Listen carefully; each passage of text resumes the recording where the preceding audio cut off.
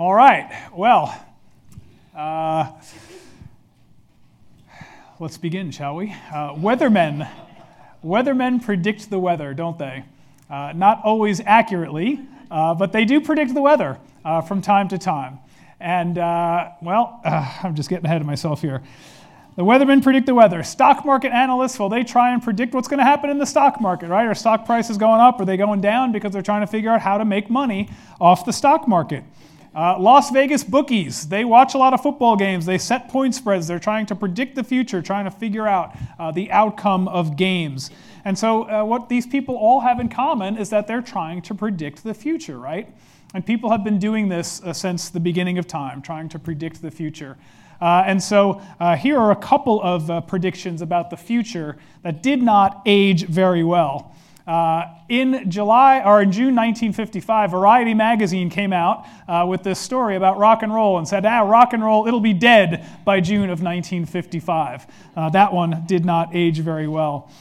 Decca Records refused to sign the Beatles. They said the day of four-piece groups, boy groups with acoustic guitars and guitars, those days are over. So Decca passed on the Beatles. A big mistake. In 1903, the Michigan Savings Bank told Henry Ford, you better save your money because cars, they're just a novelty. They're just a fad. That'll never catch on. In 1876, the president of Western Union Bank dismissed phones as a toy when Alexander Graham Bell offered to sell him his patent on the phone for $100,000. And most famously and most recently, Microsoft CEO Steve Ballmer predicted in 2007 that there's no chance that the iPhone will ever gain any significant market share. No chance. And so famous predictions that have gone wrong. All right, so most predictions don't come true. But for a true prophet, all of his predictions do come true. And in fact, there are two tests of a prophet in the Old Testament, particularly in Deuteronomy. Deuteronomy 13 says that a prediction, even if God sends someone who predicts the future, and it does come true, and yet he tells you to go away from God or don't follow God, don't follow him. He is a false prophet sent by God to test you.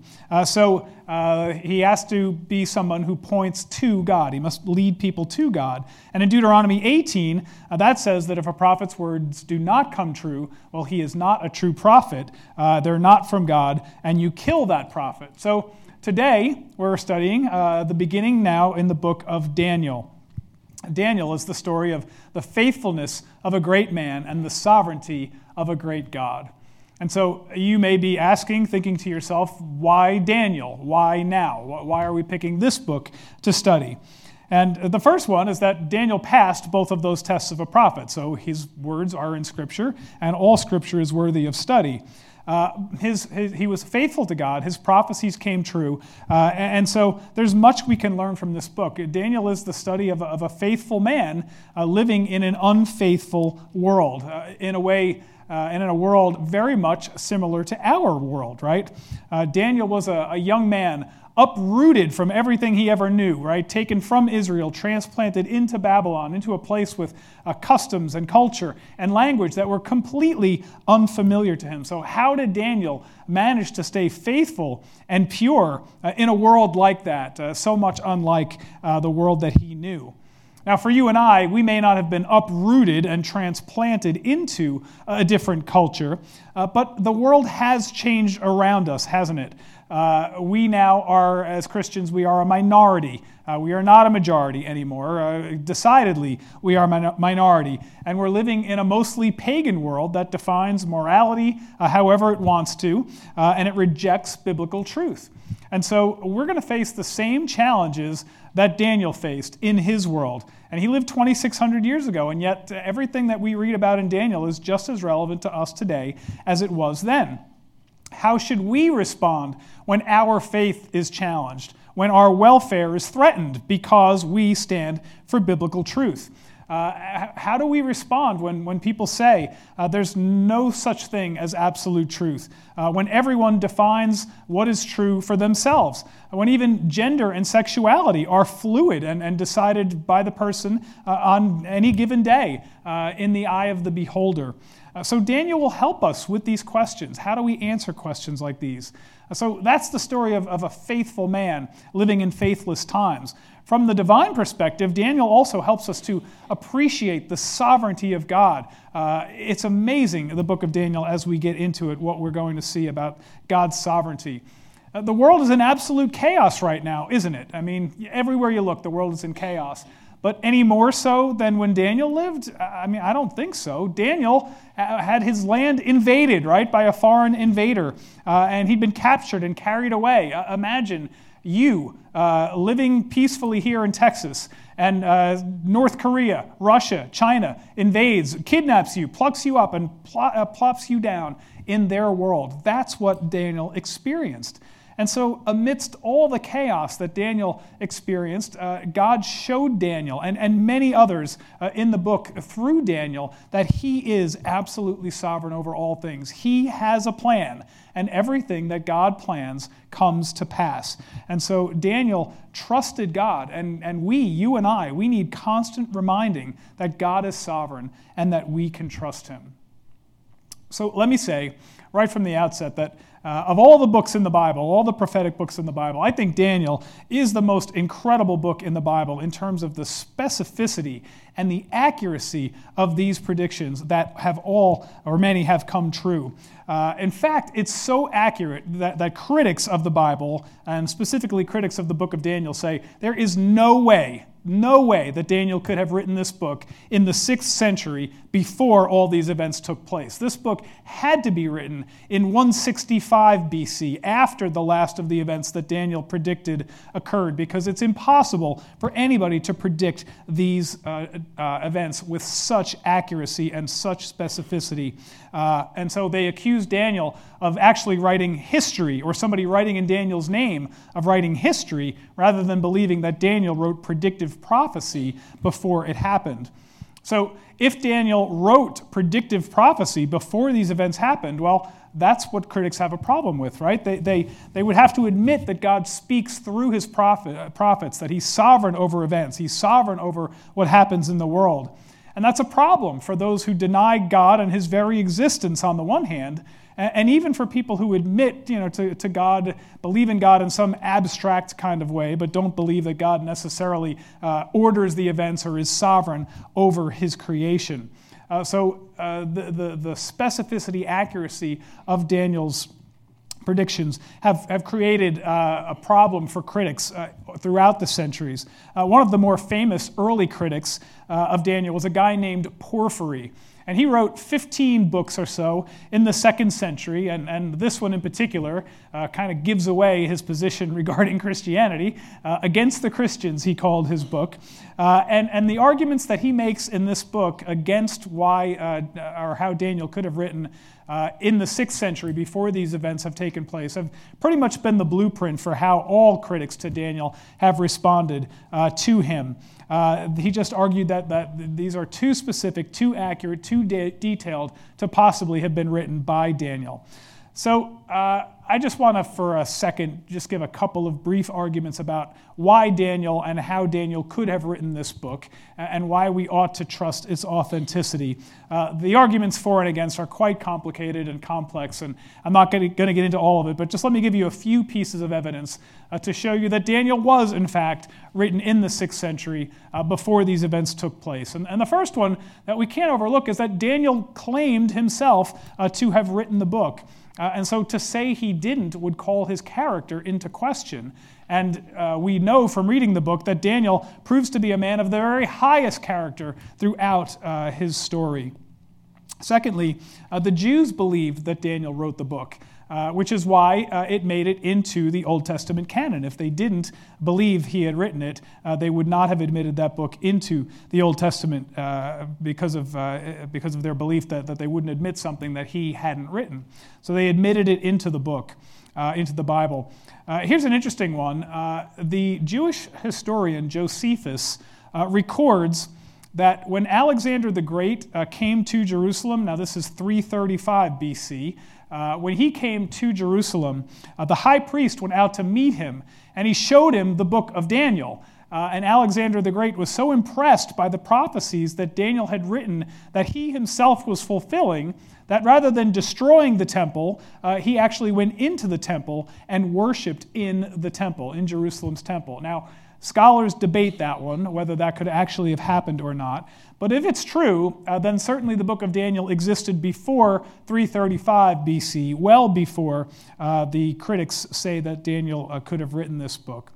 And a last piece of evidence is simply that Jesus believed that Daniel wrote this book, and that one right there is good enough for me, right? Of all the other ones, if Jesus thought Daniel wrote it, I believe Daniel wrote it. So critics want to say Daniel could not have written the book, but in Matthew 24, verse 15, Jesus said, "Therefore, when you see the abomination of desolation, which was spoken of through Daniel the prophet, standing in the holy place, let the reader understand, then those in who are Judea who must flee to the mountains." So, last one's pretty good piece of evidence, but for a piece of evidence, you can research the arguments if you'd like on your own for the pros and cons.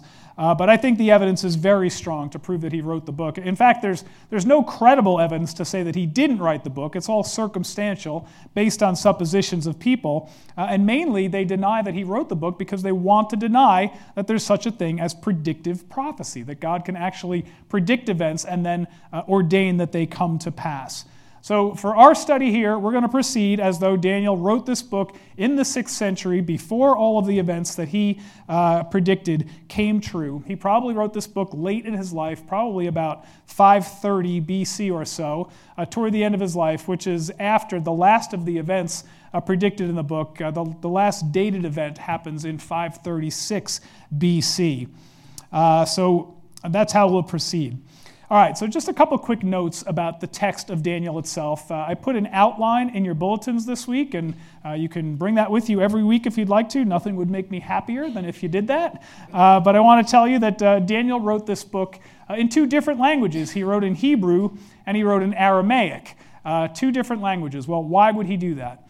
Well, he wrote chapter 1 through verse 2-4 in Hebrew, and then he wrote chapters 8 through 12 in Hebrew. The middle section, verse 2-4, the second half of verse 2-4, through the end of chapter 7 are written in Aramaic. Now, the reason he did that was because Daniel wrote about God's plan for the Gentile nations in that middle section of the book, chapter 2, verse 4, through the end of chapter 7. So it makes sense that that would be written in the language of the people, Aramaic.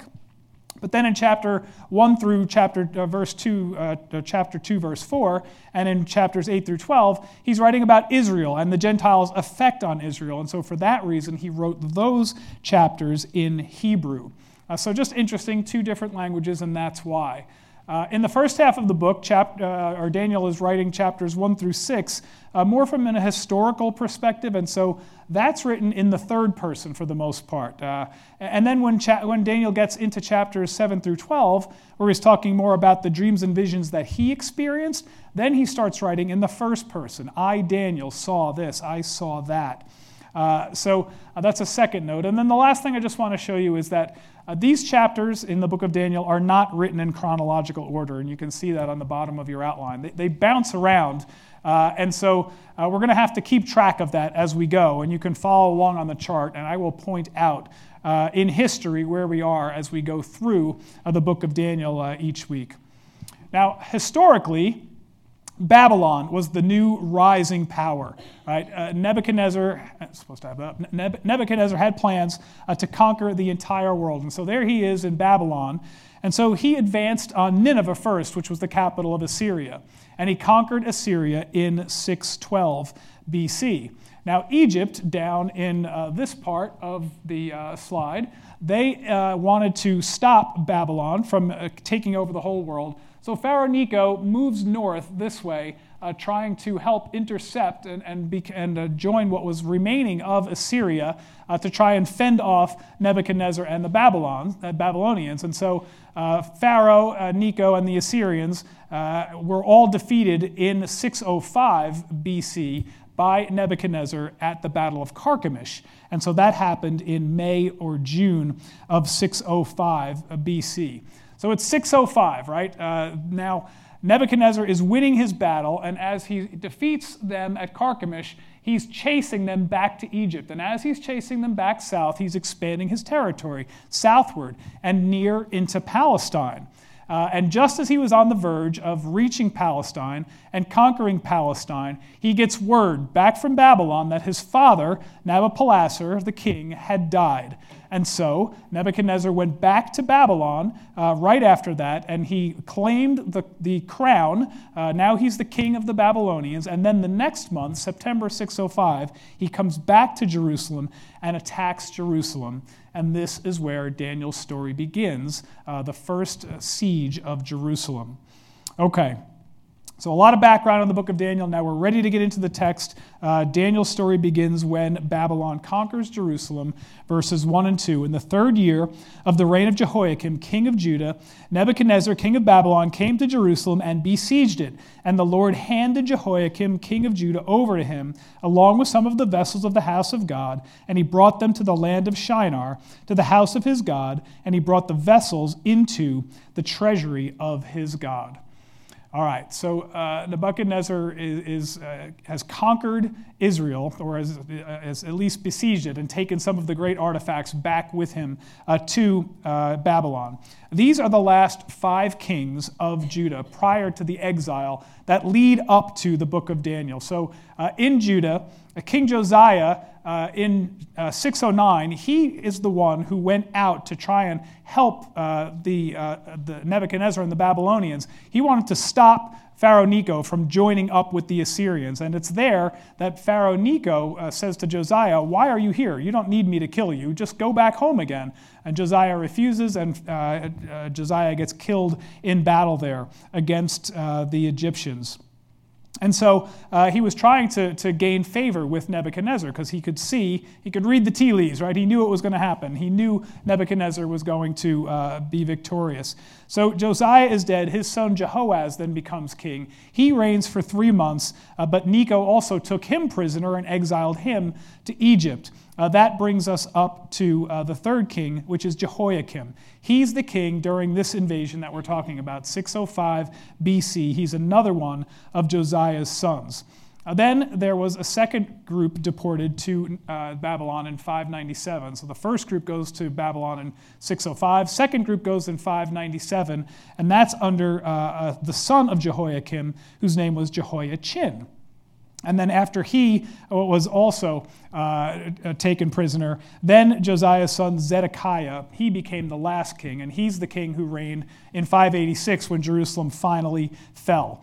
So Nebuchadnezzar destroyed the temple and scattered the remaining Israelites in 506. But verses 1 and 2, they describe what happened in 605, and this is while Jehoiakim is king. That's the third king listed up there on the chart that I have. So the Lord handed over Jehoiakim to Nebuchadnezzar, along with many of the vessels of the temple. So why did God do that? Why did God allow this to happen?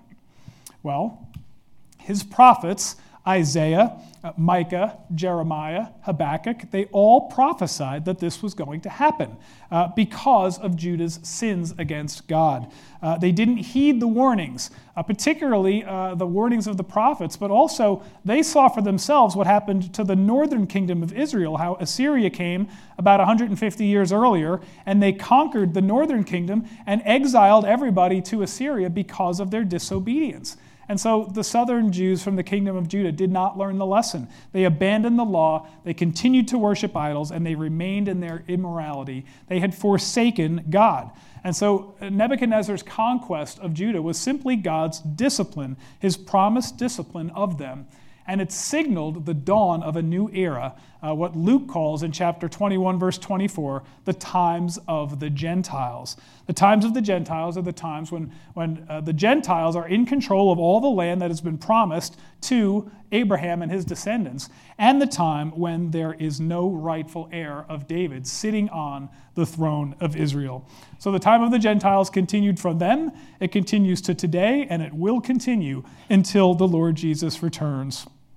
Well, Nebuchadnezzar brought many of the treasures of the temple back to his home, to his temple in the land of Shinar, which is Babylon. And he put those artifacts, the dishes and the plates and the utensils and whatever other artifacts into his own temple. But not only did he take all that stuff, he took the best people with him too.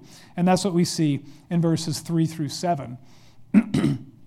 Then the king told Ashpenaz, the chief of his officials, to bring in some of the sons of Israel, including some of the royal family and of the nobles, youths in whom there was no impairment, who were good-looking, suitable for instruction in every kind of expertise, endowed with understanding and discerning knowledge, and who had the ability to serve in the king's court.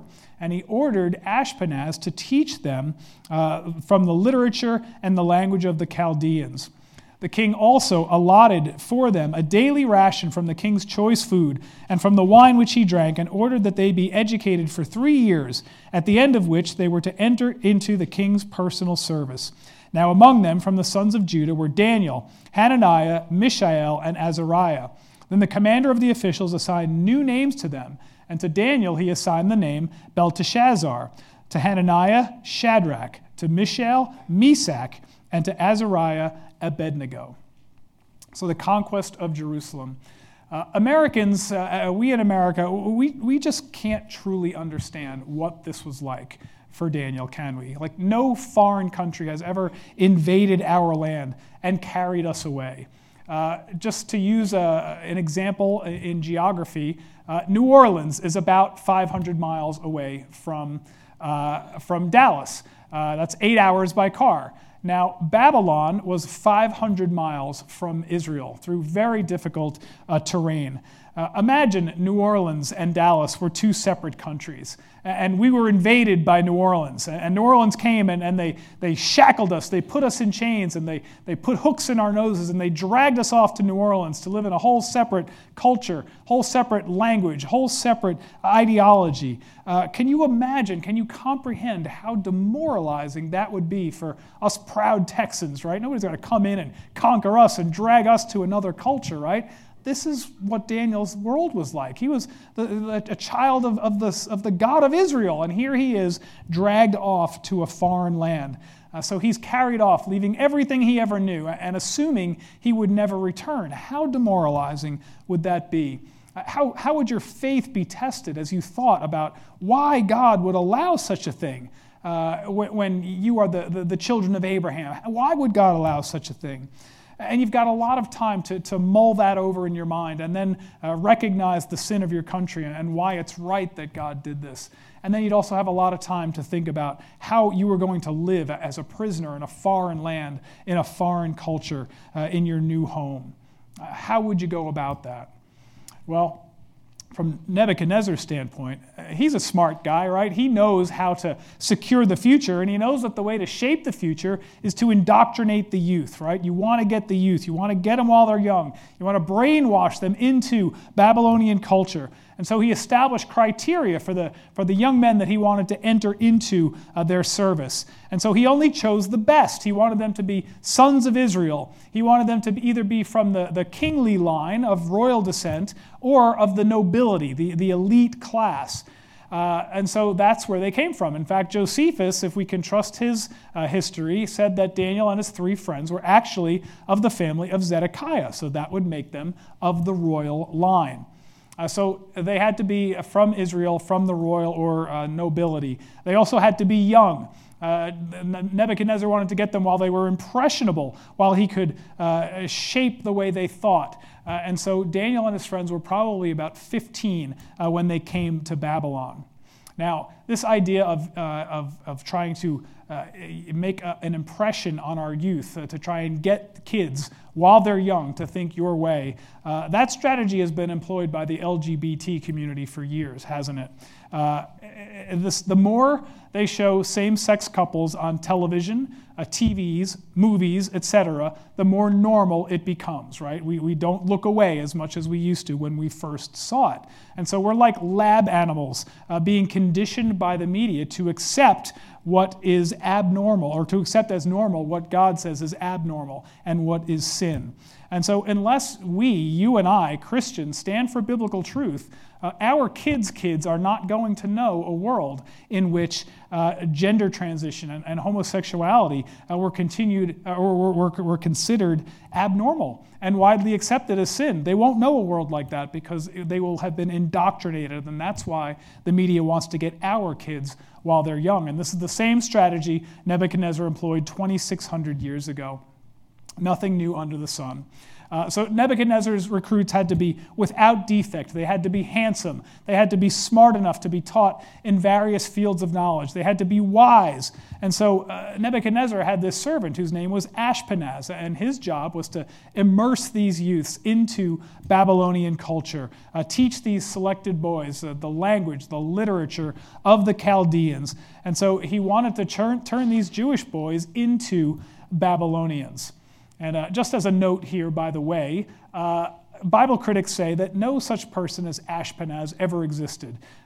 They used to say that until there were discoveries in Babylon, inscriptions on tablets that mention the name Ashpenaz. And it says, Ashpenaz, the master of eunuchs in the time of Nebuchadnezzar. Isn't that incredible that they can find this kind of stuff in the sand over there that continues to affirm the truth of the Bible? And every time they turn something up, some other biblical historical fact is confirmed. Well, the New American Standard Version that I'm reading from calls Ashpenaz the chief of Nebuchadnezzar's officials. Now, your version may say the eunuch, Ashpenaz the eunuch. They are translating that word, the Hebrew word saris, differently. Saris could refer to a literal eunuch, somebody who has been castrated, but it could also mean somebody who was serving as a governmental official. For example, in Joseph's story, when it's talking about the official Potiphar, this word saris is used to describe him, and we know that Potiphar was married. So it doesn't necessarily mean they were eunuchs in the sense of being castrated. It could mean that they were just chief officials.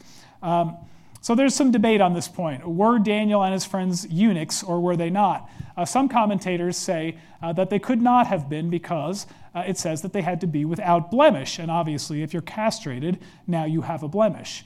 But on the other hand, it could be that they entered into service without blemish, but then they were castrated later on to ensure that they didn't have children who would end up being rivals who would threaten Nebuchadnezzar. And as far as we know, neither Daniel nor his three friends ever married or had children. So it's a point that's up for debate. We really don't know whether Daniel was made a eunuch or not to enter into the king's service. But Nebuchadnezzar's final stroke was to rename them after Babylonian gods. So Daniel, whose name in Hebrew means God has judged, had his name changed to Bel, protect his life. The name is Belteshazzar. Bel is synonymous with the Babylonian god Marduk. So Bel, protect his life. Hananiah, which means Yahweh has been gracious, became Shadrach, which means under the command of Aku, which is the Babylonian moon god. The next one, Mishael, his name means who is like God. His name was changed to Meshach, which means who is like Abu, the moon god. And then Azariah, which means in Hebrew, Yahweh is helped, was named Abednego, which means servant of Nebo. Nebo is an alternate spelling of the Babylonian god Nego, who was the god of agriculture and writing. And so in each case, we see that the Hebrew boy who was named after Yahweh in some way has his name changed to be named after in some way referring to a pagan god. So here's Daniel and his friends. They're captured like slaves, and every time they hear their new name, imagine that. Every time you hear your new name, it's like a knife in your heart, right? Twisting in your belly, thinking about reminding you that you are living in a foreign land, in a land that is opposed to your God. Well, as I said, Nebuchadnezzar was hoping to get these boys early, but unfortunately for him, Daniel and his friends already had very firm convictions about what they would do. They were strongly committed to their God and the purity that he required. So let's look at Daniel's commitment to purity in verses 8 to 10. But Daniel made up his mind that he would not defile himself with the king's choice food or with the wine which he drank, so he sought permission from the commander of the officials that he might not defile himself. Now God granted Daniel favor and compassion in the sight of the commander of the officials. The commander of the officials said to Daniel, "I am afraid of the Lord my king, who has allotted your food and your drink, for why should he see your faces looking gaunt in comparison to the youths who are your own age? Then you would make me forfeit my head to the king." So Daniel is a young man with very strong faith and superior intelligence. And although the king's food and drink were of the highest quality, he knew that it did not conform to the law of Moses. So, for example, pork may have been on the menu, or meat which had not been fully drained of blood, that could have been on the menu. Or food that had been sacrificed to pagan gods, to idols, that could have been on the menu. And God blessed Daniel's desire to want to remain pure by not wanting to eat the king's food. And so God gave him compassion and favor with the government official. And it says something about Daniel, I think, that this man, this official, confided in Daniel. And he said, "I'm terrified of the king. I'm not going to go for this. I'm going to lose my head if I do this." And Daniel, what a great response from him, right? He understands this man. He understands his fears. He knows that for this man to defy Nebuchadnezzar is a death sentence. And so Daniel was wise to understand his commander's fears and to respectfully propose a test, because Daniel knew that this man's life was on the line as well. So Daniel proposes a 10-day test. Daniel said to the overseer, whom the commander of the officials had appointed over Daniel, Hananiah, Mishael, and Azariah, "Please put your servants to the test for 10 days, and let us be given some vegetables to eat and water to drink. Then let our appearance be examined in your presence and the appearance of the youths who are eating the king's choice food, and deal with your servants according to what you see." Well, the steward looked with favor on Daniel and his friends and agreed to the experiment. And so, knowing what we know now about food, this diet that they were going to eat was very rich in meat, probably filled with fat and cholesterol, and I'm sure it was delicious, no doubt about that. But I don't know how long you live eating food like that. So Daniel asked for this diet of vegetables. And vegetables is kind of a broad word. It does mean vegetables, but the word actually means that which grows from seed. So vegetables, fruits, grains, bread that could be made from grains, all these things are included in what Daniel asked to be fed. And so these foods are much healthier than a diet that's rich in fatty meats, right? And so that's what he asked for. And knowing what we know now, Daniel was right. That is a healthier diet. But it took a lot of courage for Daniel to step up and to ask that, because rejecting the royal diet could be perceived as an insult to the king, right? You're rejecting this food, this choice food and wine that I'm giving you. That's an insult. And also, as far as we know, this servant was concerned that the other boys were going to look better than Daniel and his friends. So it seems that the other boys were going to eat the king's food. And so there might have been peer pressure from the other Hebrew boys for Daniel to eat this food so as not to get them all killed. We don't know exactly how that would have gone down. And Daniel could have adopted a when in Rome attitude, right?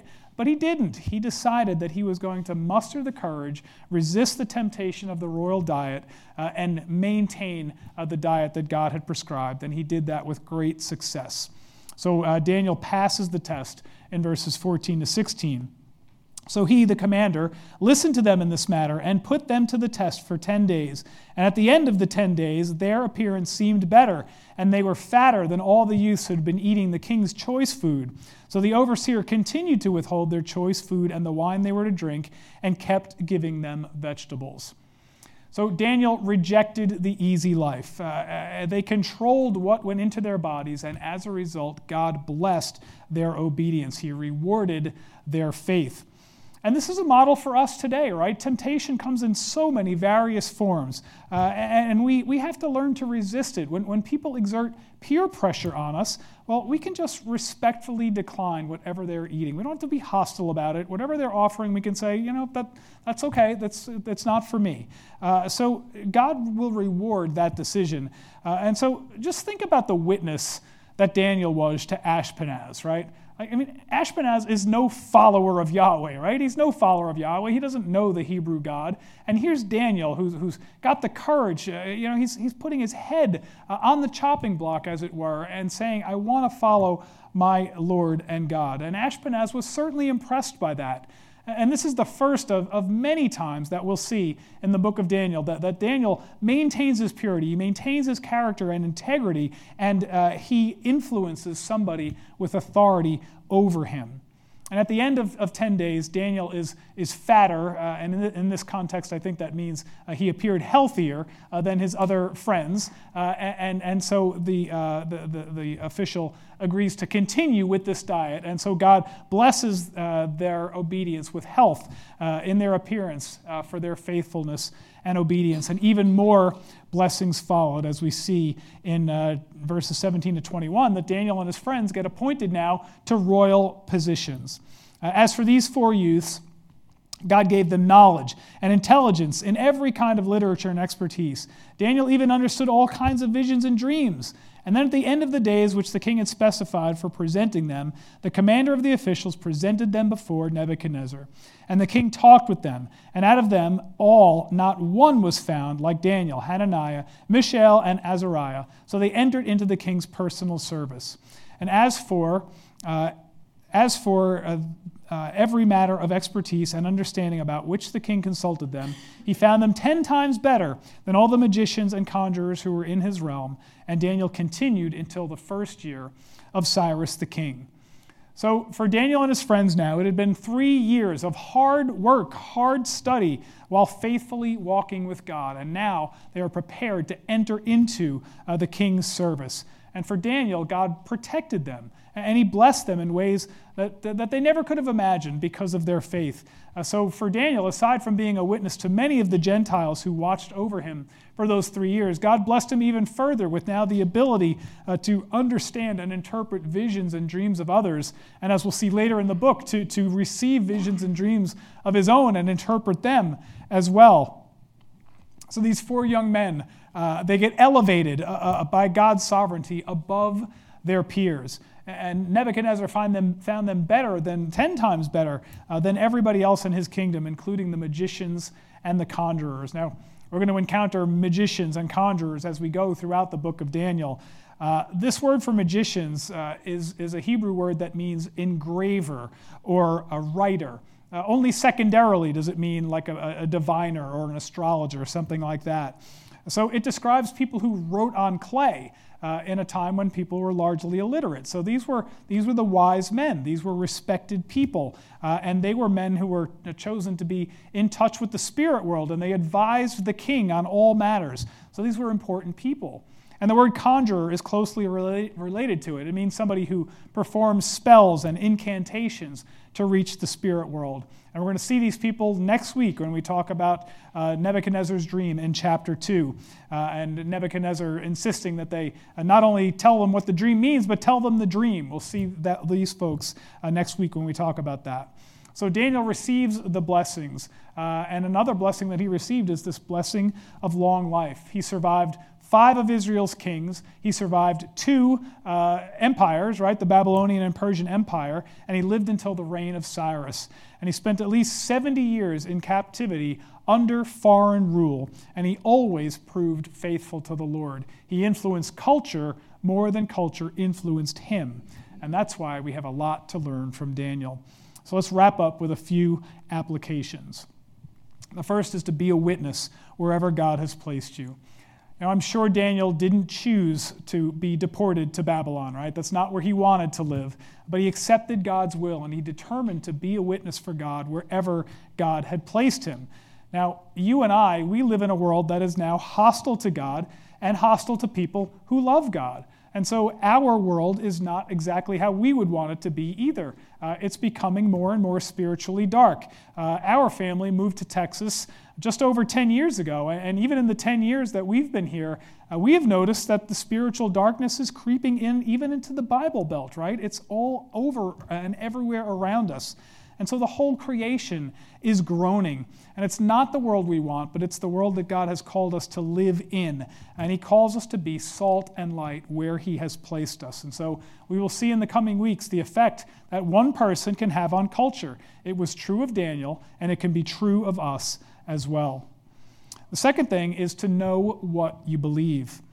Half the battle of defeating temptation is knowing what we believe and then having strong convictions. And to know God's character, to behave with godly character, we have to know God. And we have to believe in God. We have to trust that God is sovereign and that he sent Jesus to live a perfect life and die on the cross for our sins and then be raised from the dead so that you and I might have eternal life.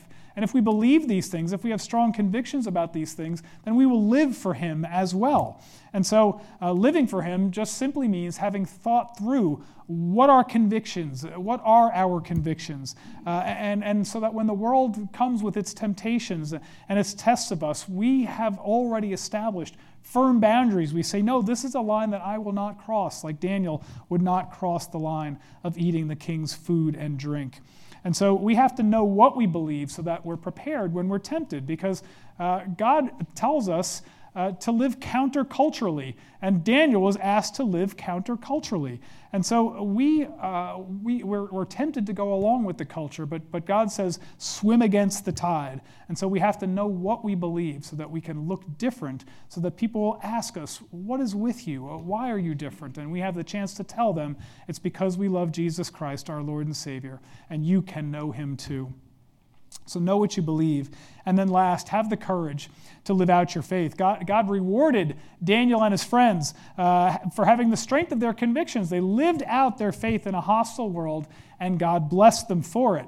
And so God's sovereignty is all over the pages of Scripture. And God can use anything to draw people to himself or to draw others to himself through other people. And so God's sovereignty here through Daniel and his circumstances, through this hardship of being taken to a foreign land, he used all that. And God uses our difficult circumstances too to test our faith and to show us that we can have even stronger faith after we've gone through hardship. So have the courage to live out your faith, even if you get a bad diagnosis like cancer. Have the courage to live out your faith, even if your children and your grandchildren aren't believers. They may become believers through your faithful witness. Have the courage to live out your faith, even if your employer celebrates Gay Pride Month and gives you a lot of hard time because you refuse to do that. We are a lot like Daniel. We are strangers living in a strange land now. And so we need to live out our faith in a hostile world so that God can use us to accomplish his will. And so the pervading message of Daniel is simply to live counterculturally so that we can affect the world for Jesus Christ. And that's what we'll see as we proceed through this study of Daniel. Amen. Lord God, we just thank you for this book. We've just kicked it off, and we just have so much to learn from this book, Lord. We are look forward in eager anticipation to the weeks that come, Lord, that we might live for you in a world that is hostile to you, Lord, and so influence people so that they might, Lord, believe in your Son, Jesus Christ, and be saved. Lord, may we live for him, may we love him, and Lord, may everything we do glorify him. And we just praise you in his precious name. Amen.